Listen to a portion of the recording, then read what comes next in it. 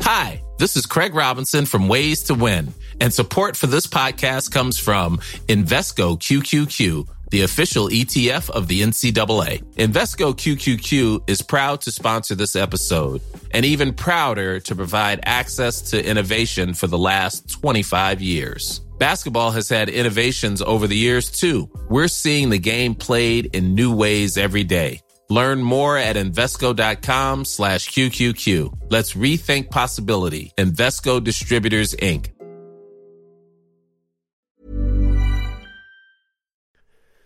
The following on podcast is proudly sponsored by Barbados Tourism. Before we kick off the show, I just wanted to take a moment to remind you that the ICC Men's Cricket T20 World Cup Final is taking place in Barbados this summer. This, by default, gives all of my fellow cricket fanatics the perfect excuse to go and book a holiday to Barbados in June and experience firsthand the euphoric atmosphere at the Kensington Oval, the cricket mecca of the Caribbean.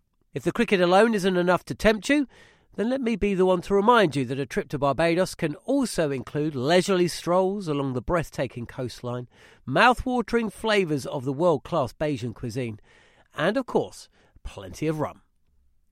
Head to visitbarbados.org/cricket today to book the trip of a lifetime to Barbados, the best place to be a cricket fan.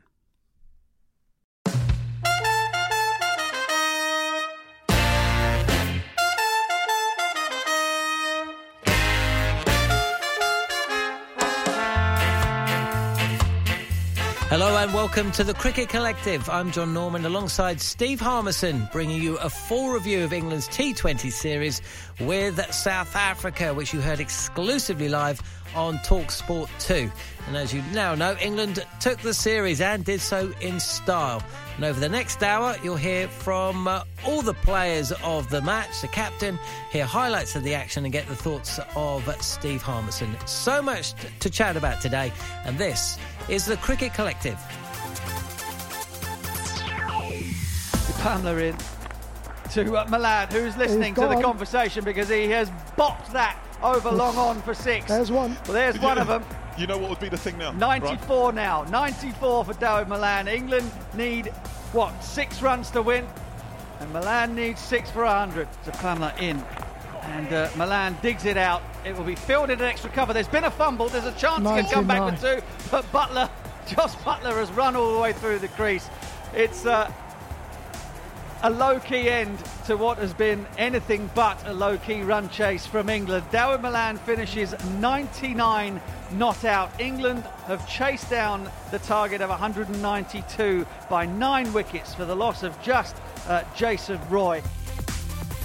So, Harmy, wow, what a game that was in the end. I tell you what, for parts of South Africa's innings, the first 10 overs, the pitch just didn't seem to be offering the batsmen much.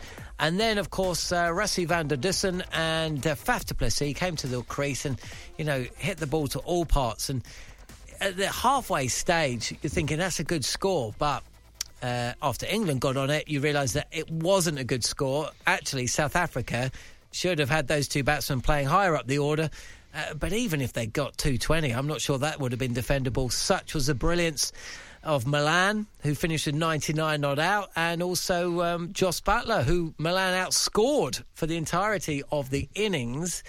But on the flip side, from a South African perspective, the gulf between the two sides and the way South Africa's bowling disintegrated in the last 5 overs will be a huge concern to South Africa. But let's start with England first. And Dawid Malan, who continues to confound all expectations. What an innings from him, and what consistency in the shortest format of the game, playing for England.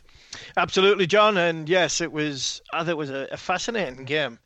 When you're right, when you look at it, you're thinking, right, it's not a bad total at halfway, but there were little alarm bells in that first innings that we spoke about. I remember being on commentary speaking about it and talking about how up at Paul, when the day game, where the ball just sitting in the pitch, and when the night comes in and the lights go on and the dew factor, does it help the batting? Well, actually, I think we got an answer to the positive there, that I actually think when the lights really took effect, it made it easier for batting. The ball came onto the bat a little bit. It didn't really sit in, and I think that was more or less halfway through the South African innings. When you look back at the South African innings, you could be critical of England. I actually think all 38 overs of the match, I don't think the bowling was at its top level as what the batting was. I thought, when they were going for the wide Yorkers, they were wide, but they were in this. The lengths weren't great. They were in the slot. There wasn't many Yorkers. Absolutely nailed, and there was some big hits, some big sixes, and players had been able to get their hands free. So I don't think the bowling was as a high level as what the batting. But when you look at it, South Africa got 84 off the last 5 overs, and I was very critical at half time about the way England had bowled at the death. And you're right. South Africa, 2 batsmen could have come up a little bit higher in the order. That's something that they'll probably look at. But the way England came out and bossed the chase was just phenomenal. I thought Milan was brilliant. He justified his selection. A lot of questions about whether Bairstow should bat 3. A lot of questions whether Root plays in the side. Could you drop the best player in the world at this minute in time when it comes to the rankings? This kid's played 19 matches now, and his averages and strike rate are phenomenal. And the way he played, and I think Buttler justified his selection up at the top of the order as well, being able to just take his time. The two of them very, very similar in temperament for me, Milan and Buttler. They like to get 5-10 balls into their innings before they really start becoming in destructive mode. And I think there was at one point where Buttler actually caught Milan up. I think Buttler was 22 off 23, and then over off some. I think it was Sampala. I'm not sure who the over was, but anyway, it went for 20 odd.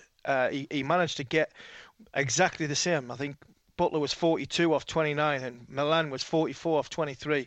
Then all of a sudden, Milan put the afterburners on, and it was game, set, match. I thought it was a phenomenal batting display by England, a well thought out chase, and it proves why, and it shows why that this team under Owen Morgan can play in any conditions, can play on any surface, in any country, and still chase or set and be the best team in the world. And rightly so. They're sitting top of the tree in the 50 over rankings and now in the 2020 rankings. They were absolutely magnificent in this 3-match series.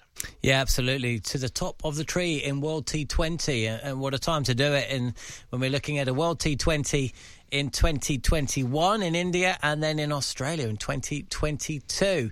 Let's hear from the England camp, though. Neil Manthorpe is our man on the ground and asking the questions. We've got a great, fantastic squad of 15 guys outside, and winning is always really the priority. And at times, obviously, it's exposure to others, but having everyone here available and in these conditions, wanting to sort of nail down the strongest team for these exact conditions. I thought that was a great way to go for us as a side and get time all together. I think it's really important to build time together as a side. A lot of us have played a lot of T20 cricket, but to play as an 11 for England a year out from the World Cup will stand us in good stead. Harmy, there were a few groans off air in our commentary box today when England announced the same team, the same 11. We were hoping to see a little bit of a change-up. We were being selfish, essentially. We wanted something different to talk about. Were you surprised that England went in unchanged, especially when you consider, your old mate? You've been quite vocal about Mark Wood. I'm not asking you to do that again, but, this guy doesn't have a test contract. He's got a white ball contract. There's 2 players in this squad who don't have white ball contracts or other team. They played, he didn't, and he's gone a long time without playing for England. Were you surprised? Do you think it was a mistake? But at the end of the day, it does show, doesn't it? This is absolutely Owen Morgan's team, and he does what he wants. Yeah, he does what he wants. I wasn't really shouting for Mark to play in this game as much, because I think Mark's going to play in all 3 of the 50 over ODIs. So it wasn't so much Mark. I thought Moeen, more than anything else, Moeen Ali. We've got to play Moeen because we've got to see what sort of mindset he's in. We've got to see what sort of skill sets he's got at this minute in time, because he was at the IPL but didn't really get a game, and he was messed around there. We're potentially going to have to play 2-3 spinners in January, February, March in Sri Lanka and in India or in the UAE, wherever them cricket's going to be, whether it's the red ball or the white ball. And he's already come out and said he'd be interested to come back into the Test team and to be around that. So I'd have liked to have seen Moeen more than anybody else. Reece Topley might get a game in the 50 overs, but I feel awful having a go at Reece Topley the other day in the last week's Cricket Collective, because I felt when I came off air, I thought, that's not right. You were out of order there. You're a bit dismissive of Reece Topley, probably because of how good this side is. Thinking, right, there's only 13 men out there who really are warranting a place in the side. But I thought definitely Moeen Ali should have played in this game, and I think it showed as well when you look at it. And I think the biggest example I can put is when Rashid came off the bowl. It was the 13th over. He bowled the 13th over, came off. And all of a sudden, England had to go to the next 7 overs of 1 from Jofra Archer and then 6 from very, very similar paced bowlers trying to do the same thing, trying to bowl wide Yorkers or taking the pace off the ball, bowling back of the hand or cut the slower balls. And all of a sudden, I was thinking, well, if Moeen Ali had been playing, he would have bowled the last over the power play, which is he always does, and he does very, very well, which pushes Rashid back to bowling the 15th, the 13th and the 15th, or the 14th and the 16th over, which then puts pressure on the opposition.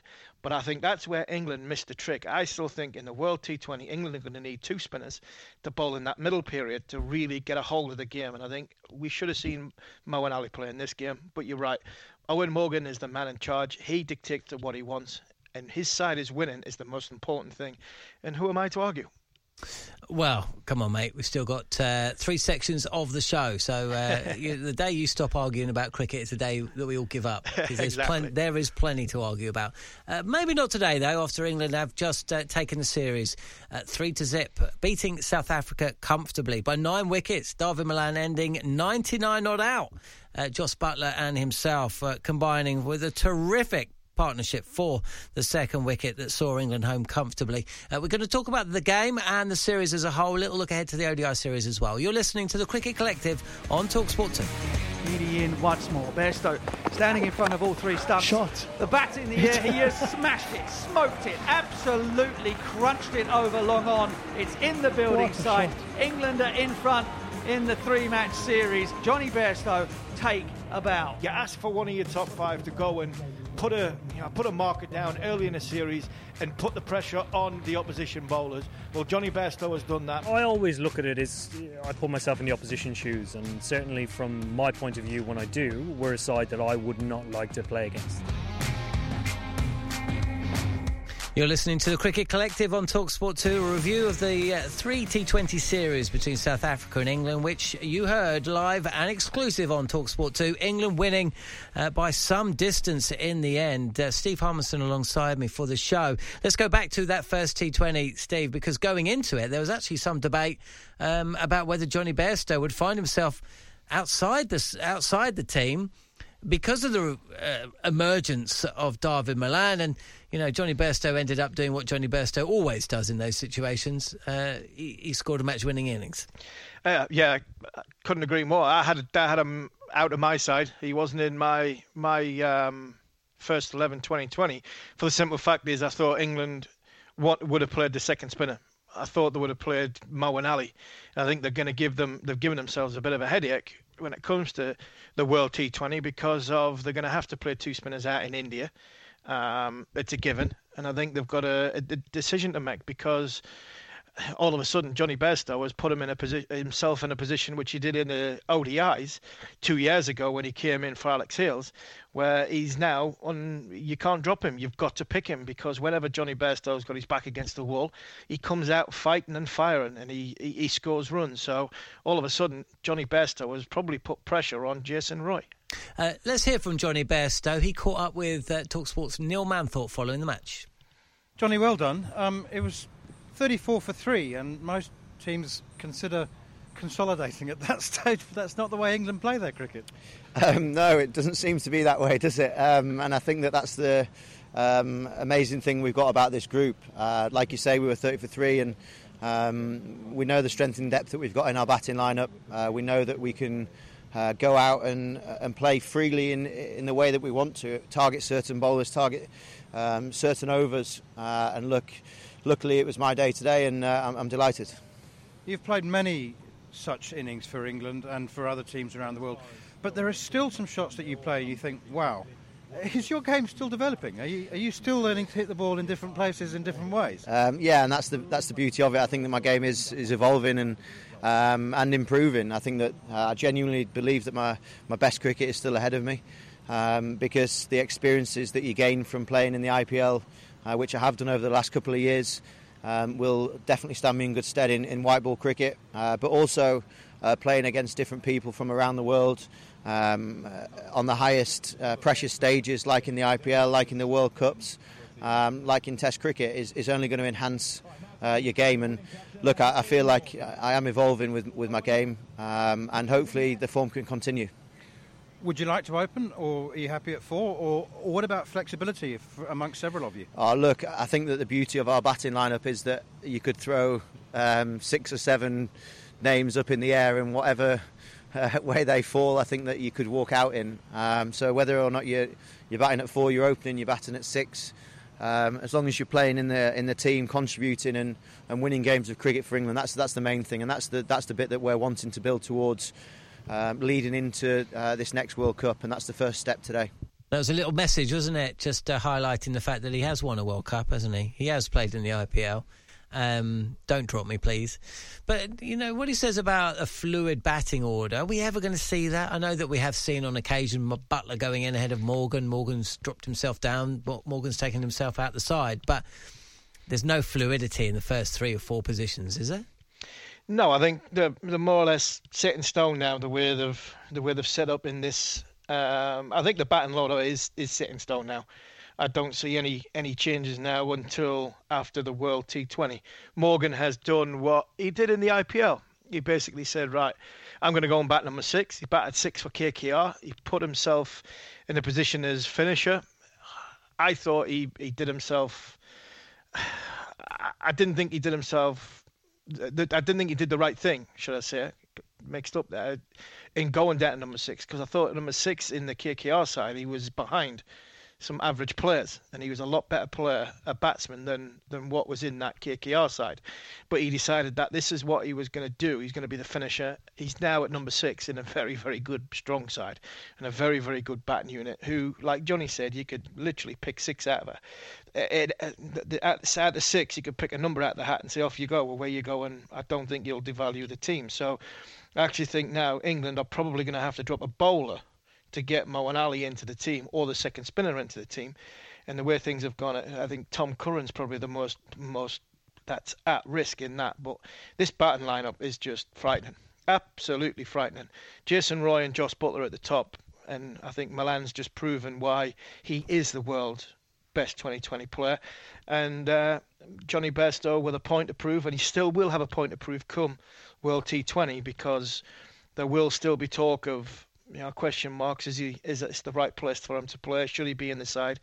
And you know what happens when Johnny's like that. So, you know, this is as good a side as there will be in the world when it comes to the World Cup in 10 months' time. So England won the first T20 by 5 wickets, a match-winning score of 86 for Johnny Bairstow, but there was also 3 wickets for Sam Curran. Let's hear what he had to say about the benefits of playing in the IPL. Obviously, I really enjoyed the IPL. I feel like I've taken my game to different standard in terms of my learnings from that tournament. I've definitely taken a lot away from playing with that group and that coaching staff in Chennai. I definitely feel like my game has improved since I went there, and now I'm hoping to just keep trying to improve and hopefully, as you said, become a regular. But for now, I just keep trying to take my opportunities and keep trying to contribute to England. Do you, by playing the 2 Currans and Jordan in every single match, is Eoin Morgan watching? Can all 3 of those play in that first T20 against whoever they play in India? I'm not so sure. I don't think so. I'm not sure either. The reason why I say that is there's an indication up at Pal that the wickets are going to be slow, they're going to be turgid, the ball's going to sit in. Ben Stokes came on and bowled 2 overs for 14. Ben Stokes just bowled, I think he bowled 10 slow balls. He ran his fingers across. Now all of a sudden, if you've got Ben Stokes, Sam Curran, Tom Curran and Chris Jordan more or less doing the same thing in that middle period, taking pace off the ball. I think there's just one too many cook there. I think you have to sacrifice one of them, especially to get that's where you'd get your spinner in the side. What Morgan Morgan's got, he's got Tom Curran and Chris Jordan bowling at the death. Now, for me, Jofra Archer can bowl at the death. And I mentioned earlier in the show when I talked about at the times when Adil Rashid, for me, is when he's at his best. It's just before the onslaught, if there is an onslaught in the last 4 overs of T20 cricket. That 15th, the 14th, 15th, 16th over, that for me is a perfect. They're the perfect time for Adil Rashid to finish his spell, because teams are looking to put the foot on the accelerator, they're looking to put the foot on the gas. And all of a sudden, in this series, Jofra Archer has bowled them overs, where for me, they're the overs Adil Rashid bowls to try and get a wicket, to try and get a new player in coming towards the back end of the last 4 overs, the back end of the innings. And Adil Rashid turned the ball both ways. It's very, very difficult to line up and to have a go at. So for me, that is where England should be looking at. That's how I would imagine their game plan would be. And to get to that point, you probably have to sacrifice one of that middle, them 3 bowlers. And for me, the way things have gone, unfortunately, I think Tom Curran looks the most vulnerable because of how well Sam Curran has lined up over the course of this series.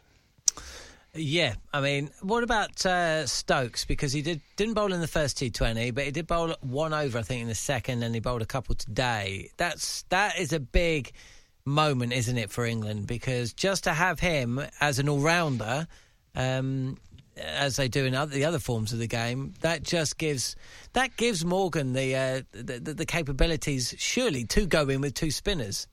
Yeah, and I think that's probably what Eoin Morgan wants to do, and he's probably gone in without the 2 spinners in this series, because the likelihood of Ben Stokes being fully fit and firing to bowl has been an issue there. I think he's got a little bit of a back problem, where I don't think England want to jeopardise getting him injured because of the amount and the volume of cricket that's coming up. I know you're going home after this series, but the last thing you want is to have a back injury lingering for months and months on end. You try and get it fixed and try and get it sorted. And he bowled 2 overs for 14 up in Paul, and he bowled 3 overs for 26 today. And today he got 2 key wickets in that middle period. So showed his experience. Again, I thought he had a quiet series for Ben. You know, there wasn't as much crash bang wallop. He got 37 and 16 with a bat. And it's nice when you can win a series and dominate a series without one of your big stars, with him having a little bit of a quiet time. So, you know, Ben will be happy with his contribution to the side, but I think also England will be happy that we're not relying on one figure. We're winning series by, you know, with players who are all contributing. So I think that's a positive sign for England. Are we getting a little bit too ahead of ourselves here, though? Because, you know, in both those first 2 T20s, I'm not sure England bowled brilliantly throughout. No, I'm not saying they didn't bowl well at times. And also, you know, with 4 overs to go, they needed 50 odd from 24 balls. And just like in the second T20, South Africa served up an absolute horror over just when it looked like they were in control of the game. 28 runs from that Hendricks over. And that ended the contest. England went from needing 51 from 24 balls to 23 from 18. Game over, right? And then in the second T20, similar situation happened. Ngidi this time with a terrible over. I think it was over number 17. I'll check in a second. Yeah, it was 20, mid-20s, wasn't it? England won this series 3-0, and they did so comfortably in the end. But you're not going to be getting away with that in India against one of the big teams, because this South Africa side, you can bring AB de Villiers back into it. They're not coming close on this showing. No, definitely. I think they're probably another batsman, possibly 2 batsmen, light, and they need Rabada to stand up and be the bowler that Jofra Archer's been for England even in this series. Even though Jofra only got 2 wickets and he was pretty quiet today in the two games, the most important games, the ones when the series was alive. He bowled 4 overs for 28 and 4 overs for 18. So that's a world leading class bowler, and that's what we think South Africa will be wanting from Rabada. When it comes to England at this moment in time, we talked how well they look with the bat. Do I think England can win the T20 World Cup? Yes, they've got brilliance. And I think moments of brilliance in a quarter-final, semi-final, final, and a knockout game can get you over the line, and it could mask everything else that comes with it. At this minute in time, I don't think England's bowling unit is bowling well enough to be, for me to say, I think England are absolutely shooing. 1 to 2 odds-on favourites to win the T20 World Cup. They are the best team in the world at this minute in time because of their batting. I think their bowling still needs a little bit to work on, as well as I still think the game plan is not quite there. Eoin Morgan wanted and he needed this series to go not only his way, but he needed an idea of the game plans and how he wanted to play to get through, because I don't think he's going to get this group of players again until he gets to India in October. You're listening to The Cricket Collective on TalkSport 2. Cool fact, a crocodile can't stick out its tongue. Also, you can get health insurance for a month or just under a year in some states. United Healthcare short-term insurance plans, underwritten by Golden Rule Insurance Company, offer flexible, budget-friendly coverage for you. Learn more at uh1.com. Hey there, it's Michelle Norris. I'm host of a podcast called Your Mama's Kitchen. When I travel, I'm usually looking for a way to find a taste of home when I'm not at home. And one of the things I love to do when I am at home is entertain. And Airbnb allows me to do that. When I was in California recently, I rented a house that had a great kitchen. And when we were sitting around the table, we were all thinking, we're in someone else's house. Someone could be in all of our homes as well. If you have a home, but you're not always at home, you have an Airbnb. Your home might be worth more than you think. Find out how much at airbnb.com/host.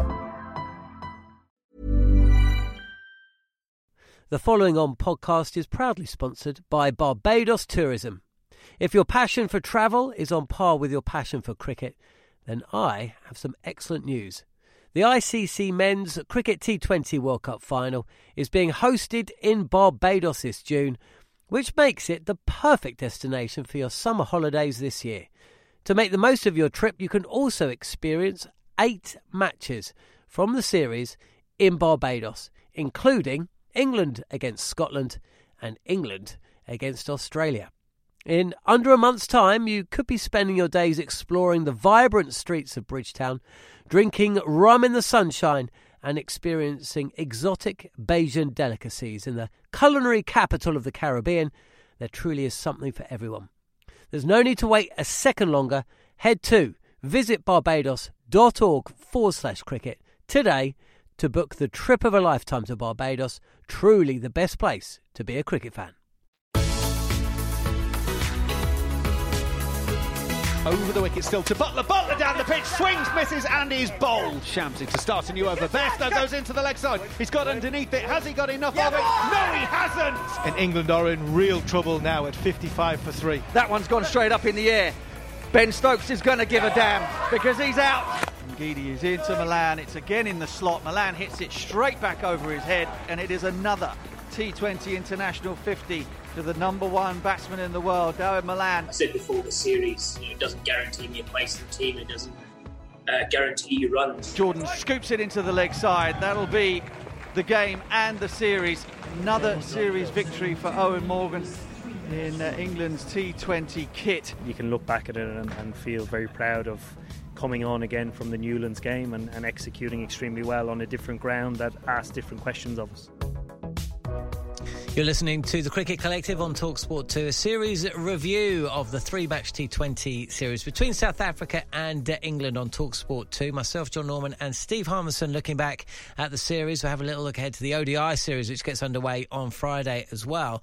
That was a commentary of the second T20. England had won the first one, and they won by 5 wickets. They won the second one by 4 wickets, but a similar situation to the first one. They were in a little bit of strife, and this is the thing with T20 cricket, isn't it, Harmy? I remember covering a game, it must have been about 2006, 7. Albie Morkel was playing for... Was he playing for you guys? Was he playing for Durham? Oh, but Lancashire. Was he at Lancashire? No, that's right. It was Durham against Lancashire. He was playing for Lancashire against Durham, or the other way around. No, he was playing for Durham against Lancashire. That's right. I remember it well. I was playing. And it looked like it was Lancashire's game, all ends up. And then Albie Morkel came out to bat. And the thing with T20 cricket, you think you're winning a game, and sometimes the speed of the game is so fast by the time Lancashire realised they were actually losing the game, Albie Morkel had won it for Durham. He just turned it around right at the end, and that kind of happened again in this one. 18 overs in, and 29 needed from 18. I mean, that's still doable, don't get me wrong. But then Milan just smashed, he just went 4-4-6, that was it. It was like, oh, the game's over. It is, and I thought it was a nip-tucker. It was a low-scoring encounter. No one had really got on top of the bowlers. One horrendous 3-ball spell, and it was game over. And that's what happens in 2020, and you can get in a position, very, very quickly by 4 balls, 5 balls. I remember that game very, very well. I think we chased something like 170 or 180. I actually got 5 wickets in that game. I think it was my best figures. I had 5. That was only why you remember it so well. 5 for 50, I think. 5 for 45, 5 for 50. I went round the park. It was in a big, high-scoring game, and we were right behind the 8 ball. And I think he hit 4 sixes in 5 balls. And all of a sudden, we've gone from being no chance of winning to coming in at number 6 and you'd have been number 6. And he turned the game, and we won at a canter. And I think that's what happened in this game. When you've got wickets in hand, in the longer format, in the 50-over game, and you're trying to build and get to a total, I think when you've got time in the bank, it's wickets in hand is always nice. Sometimes wickets in hand in 2020 cricket isn't always the best thing, because what tends to happen is you leave it to somebody else. And I think it's so important that if you're in and you get in, you can think, oh well, we've got pin in the hutch, but I've actually got to take responsibility, because it's actually harder to get in on, and I've got to take responsibility to get our team over the line. And I think that's what Milan's done brilliantly so far in his career, because when you look at his career stats, he's got 10 in 19 innings. He's got 10 50s, 100 in 19 innings. He's had 1 single-figure score in that 19 innings. But batting up number 3, he's got his team over the line. 3 not outs. He's had 3 not outs. I think he's had 103 not out, 54 not out, and a 99 not out. When that tells me is he's got experience because of his age and the amount of cricket he's played, but he's also doesn't leave it to anybody else. He takes responsibility, puts his hands up, as he knows that in these situations it's very difficult when you need 9, 10, 11, 12 and over. It's very difficult to hit 6s from ball 1, and I think he identifies that moment. He did it brilliantly in this game, understood the bowler he was going to go for, and I think the sign of an experienced side who has played a lot of cricket, one-day cricket especially, was England understanding who was the bowler that needed to go, what actually over it he needed to go in, and then he executed it perfectly. They did it to Hendricks in Cape Town. They did it to, I think, Ngidi in Paul, and they did it to Sampala this afternoon. Big over, coming on, young, inexperienced. He's the one that's got to go. He's first ball for 6, and the rest is history, as I say. 2008, that game was. You didn't actually play. Your brother did. But Albie Morkel needed... Durham needed 38 off of 3 overs, and Albie Morkel did it so you won with an over to spare. It was ridiculous. Try to think out which is the guy. I'm getting my game mixed up. I remember I got 5 at Old Trafford, and Albie played in it, and he got us over the line that year, so it might have been the year before when he did it. Maybe he did it twice. He did, yeah. I tell you what, whilst we scratch our heads and work it out, let's hear from Darvin Milan talking to Neil Manthorpe following that second T20 win for England. A masterclass of timing, I suppose. I mean, that was... You were 25 off 29 balls at one stage, and people were wondering whether you were a bit behind the rate. Well, I thought I was a bit behind the rate, actually. I thought I was messing that game up properly. Look, I think with the boundary, with the wind, there was always an option to take it down. There was always an option where you had to be able to target. I think that's key in a chase. You're always 1 over away. It's 1 over of 20 odd, and the game changes on its head. So with the power that we have in this team and the batting lineup that we have, we believe that we're always 1 over away from winning the game. And it turned out today that that's the way it worked. Well, you looked very calm, but you just sort of implied there that perhaps you thought it may have been getting away from you. Yeah, look, that's one of my strengths. I try to stay in the moment. I try not to look too far ahead or what's happened. If I start looking at what my strike rate is and where I'm at, I lose touch of the game. I lose sight of what's happening in the game. So, all I look at what's required, whether we need a big over, who's the guy to take down, and back myself when I get to that I'll be able to do it. Obviously, if I get out, I've obviously stuffed the game up a little bit, but I back myself with the amount of cricket that I've played in 2020 cricket, the experience that I have to be able to do that when it's needed. With so many fiery pyrotechnic batsmen, so much power in the rest of the order, do you have to sort of rein yourself in? I mean, you're the only one that I think that can play that sort of an innings. No, I think all the boys can. I think the mantra that we have is we want to take the game on at all times. Some of the boys do that slightly easier than I do, especially to start with.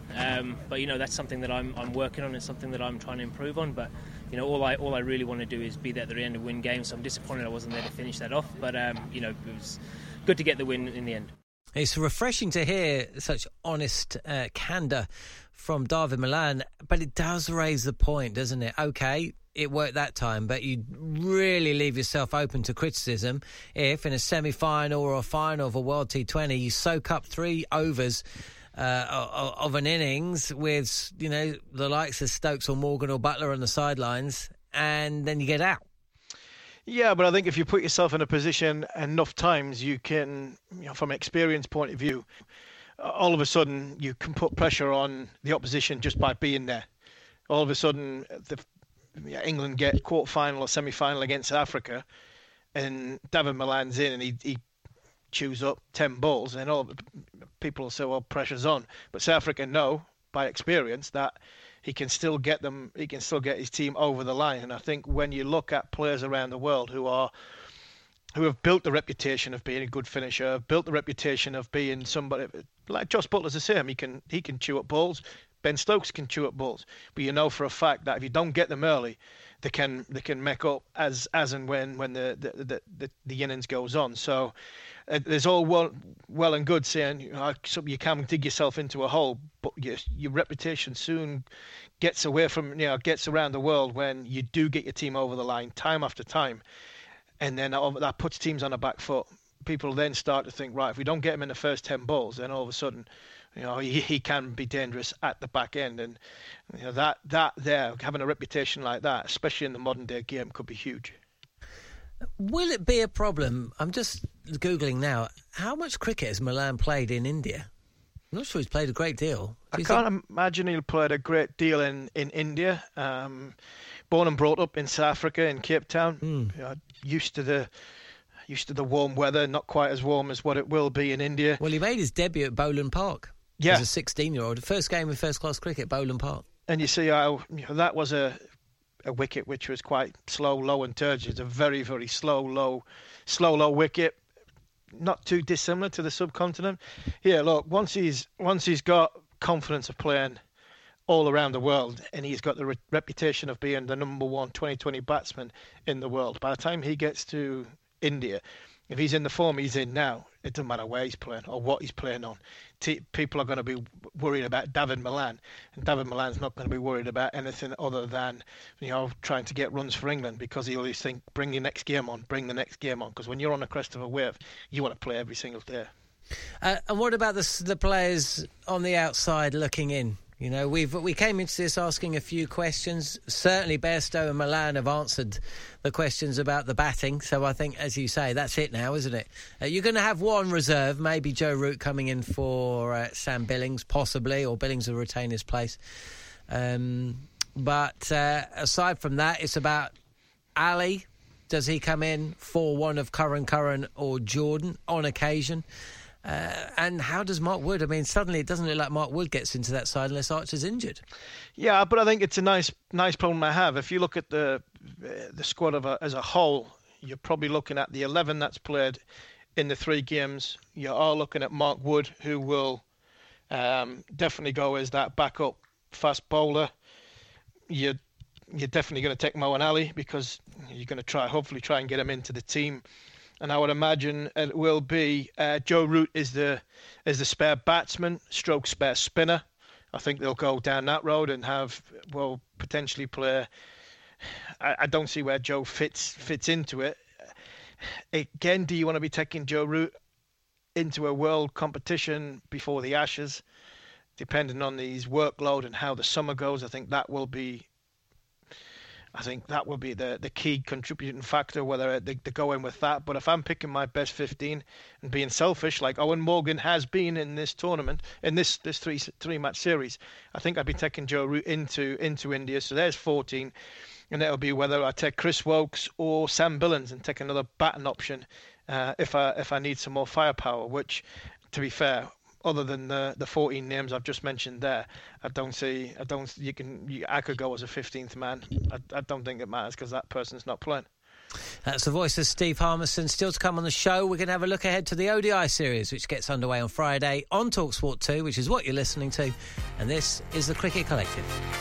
Watch it as Woakes goes in, takes the edge, caught behind Johnny Bairstow. Driven down the ground by de Kock, straight back over the bowler's head, onto the side screen for 6 more. Ngidi into him again, that's another 6. He's sliced it over backward point. That's outrageous. How do you do that, Moeen Ali? Here's Stokes once again, bowls. Oh, it's a massive 6. John smarts into the second tier. Rashid in from the Hennett River end, and he gets his man. Bavuma is bowled. Hendricks is it? Oh, goodness me. Jason Roy has just run down the track and has pinned his ears back and swatted it back over long on for 6.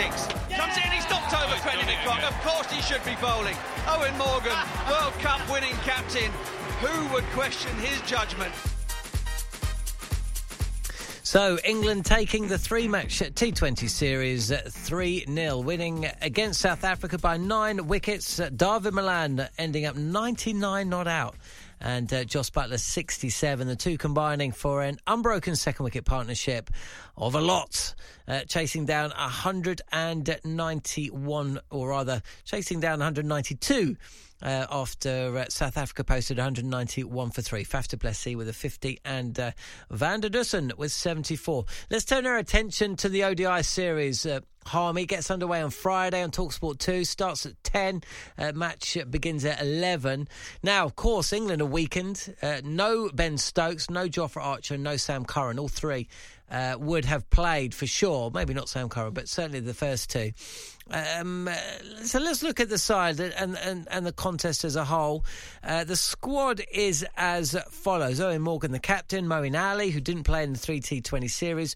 Johnny Bairstow, Sam Billings, Buttler, Tom Curran, Lewis Gregory, Liam Livingstone, two new guys. That's a youngster, Joe Root.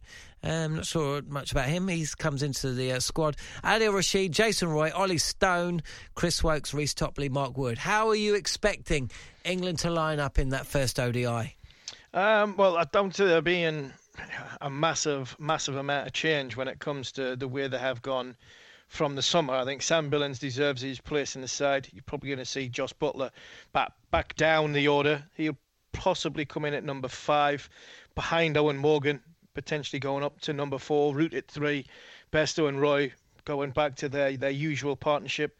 See, the two spin twins will probably play in Moeen and Adil, and then you'll have Woakes, Curran and Wood. And I think if Owen Morgan is true to form, the way he's gone in the T20s, he'll play his best 11 first, and I think that's the way it would be. So the likes of Ollie Stone, Lewis Gregory, Liam Livingstone and Reece Topley would probably miss out on selection, but I would like to see at some point Ollie Stone get a go, whether it's in Pal or even in the back to Newlands in the third T20, third 50 over game, because I think this kid Ollie Stone is somebody I think England could use in the Southern Hemisphere over the course of the next 2 winters, whether it is in India or the UAE, whichever where that goes.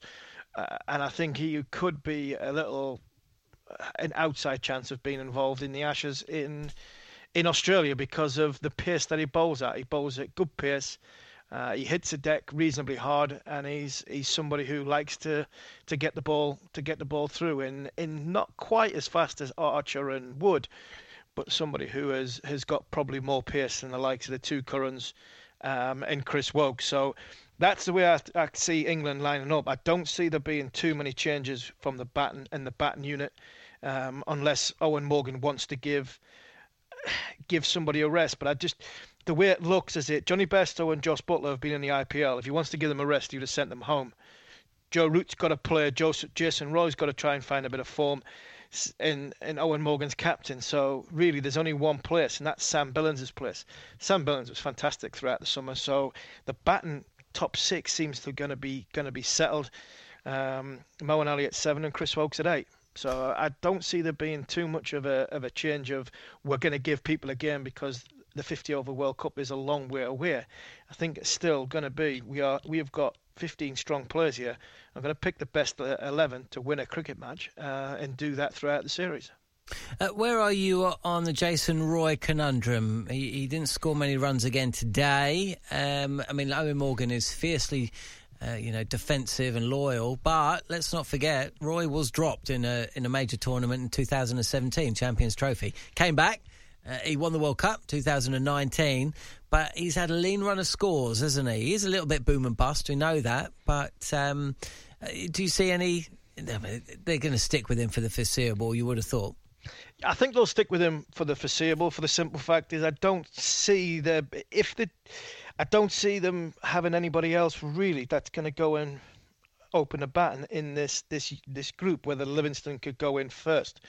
I'm not so sure. I think Liam Livingston's more of a middle order player, but like you've got to take your chance wherever you find it presented. And Owen Morgan has been very protective of Jason Roy more than anybody else when it comes to the bat, and I think he likes Roy, he trusts Roy, and I think he likes Roy to go in first. So I can see Jason Roy getting all the way through this series and through the English summer, and possibly to the T20 World Cup. And if he's still having a struggle during or up into and during the T20 World Cup, I think then there could be a position up for grabs. But for me at this minute in time, I'd stick with Roy. I think he's done a good job for his country, and when you are going through a tough time, but your team's winning, you look to your captain for some support. I think that's where Owen Morgan's at his strongest, and I think if he does back up Jason Roy, I think you'll get rewarded for it. And what about South Africa then? I mean, they're going to be very relieved to see the likes of Archer and Stokes depart. Less so to see the likes of Joe Root and Chris Woakes come back the other way, and knowing that Mark Wood's going to play, hopefully or possibly all 3 games. Yeah, I don't see England being even though they're sending Archer and Stokes home. That, like we've said many times on TalkSport 2 throughout the coverage, that out of the 13 players that are out there, you could pick any 11, and I don't think England will be weakened too much. So I think England are still going to be very, very strong when it comes to the side that they're going to play. South Africa, they're just looking to find a way of getting through this indifferent patch with the white ball. They've got a lot of politics going on off the field. They've got a captain who's not a captain and doesn't look. And I think Quinton de Kock is a fantastic cricketer. I think he is a fantastic guy. He seems a good guy to have around. He seems to be a good person in that dressing room. I think he's very, very popular. I don't think he should be captain of South Africa. I think there's people that just sometimes who aren't suited to the job. You listen to him in interview, and it's nothing against him. He's just not a very good public speaker. He seems to be shy in front of the camera. He doesn't seem to want to do the media. That's nothing against the guy. I think there's a lot of people like that. I just think South Africa would be better suited having somebody else in charge and saying to Quinton de Kock, that white thing there, when you're in the field, catch it. And when you're batting, clear your mind. Don't worry about anything else. And when that white thing comes at you, head it as far as you possibly can. He does that for Mumbai Indians brilliantly. And I think while he is captain of South Africa, I just think they are taking a lot of their power out of their performance because of what's going through Quinton de Kock's mind. I think that's a big thing for South Africa, and I think they could do with rectifying that very, very quickly. Where they go, I'm not so sure, but I wouldn't be bothered. If I was in the South African camp, I wouldn't be bothered who captained the team.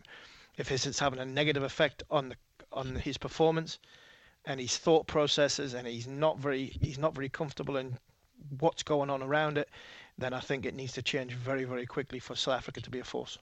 And of course, no Kagiso Rabada either. He's been ruled out. He's got an abductor problems. So, the problems just seem to be mounting up again for South Africa. I mean, they've always got problems, though, haven't they? They've always got problems, whether it's, picking a side, whether it's off the field and the politics that goes with South African cricket. I've had a sample size of it playing there domestically. And it is interesting. It is different. And that's what people have got to remember when people listening to this show, talking about how South Africa sometimes looks a shambles. South Africa has always looked a shambles from the outside because of what goes on the inside that people aren't privy to. So it's hard to predict what's going to happen. It's hard to predict what sort of side they're going to have. The one thing they've got some fine cricketers. They have got some fantastic cricketers, and if they can get them working in the right order and as a team, like we've seen in the first Test match in Boxing Day out in Pretoria, when they looked a proper side, everybody was on the feeling good factor. Graham Smith was back in charge. Mark Boucher was there. That honeymoon period's over now, and it's about South Africa getting together as a group and a unit and as one to really having a force as an international team. Because individually, some fantastic players, but as a collective unit, they look as though they're a little bit raggy at this moment in time, and that comes from the top. Comes from leadership, and I think it's something that Graham Smith has to address very, very quickly. Absolutely. No such problems for England, though. But where are we as we come to the end of the show? Where are we? Where is England with 50-over cricket? We've rested our best players. There's no World Cup for 4 years. It's all about the T20s. We were only celebrating winning the thing last year. Yeah, and I think the sad thing about it, the 50-over win in 2019 was there's a lot more sadness than this from the pandemic point of view, but I think it would have been great to really when you talk about in my time 2005 celebrating Trafalgar Square, seeing all them people, that should have been England last year. Their Trafalgar Square was going round every single Test international ground in England last year, full crowds parading the World Cup trophy. They've never really had a chance to celebrate them doing that, and I think that's something that England now have to go around the world now, proving that they are the best team in the world. They are world champions, and I think it's important that they keep going that way. You can look at 3.5 years time, and sometimes you can get carried away, and sometimes you can actually that could actually have a negative effect if you turn around and say, well, in 3 years' time, such and such is going to be 35, such and such is going to be 34, such and such is going to be 36. Forget that. Just look after the moment. 3 years' time will look after itself. If you've got a winning team, it's very easy to bring 22, 23-year-olds into a winning side. And I think that's what Eoin Morgan is trying to do. He's done that with a 2020 team, and I think he'll do that with a 50-over team as well. So I do not see there being too much of an issue with the 50-over side. Brilliant stuff. Harmy, you'll be back on Friday. Live coverage of the first of 3 ODIs on TalkSport 2 gets underway at 10 o'clock. Thanks for listening to the Cricket Collective.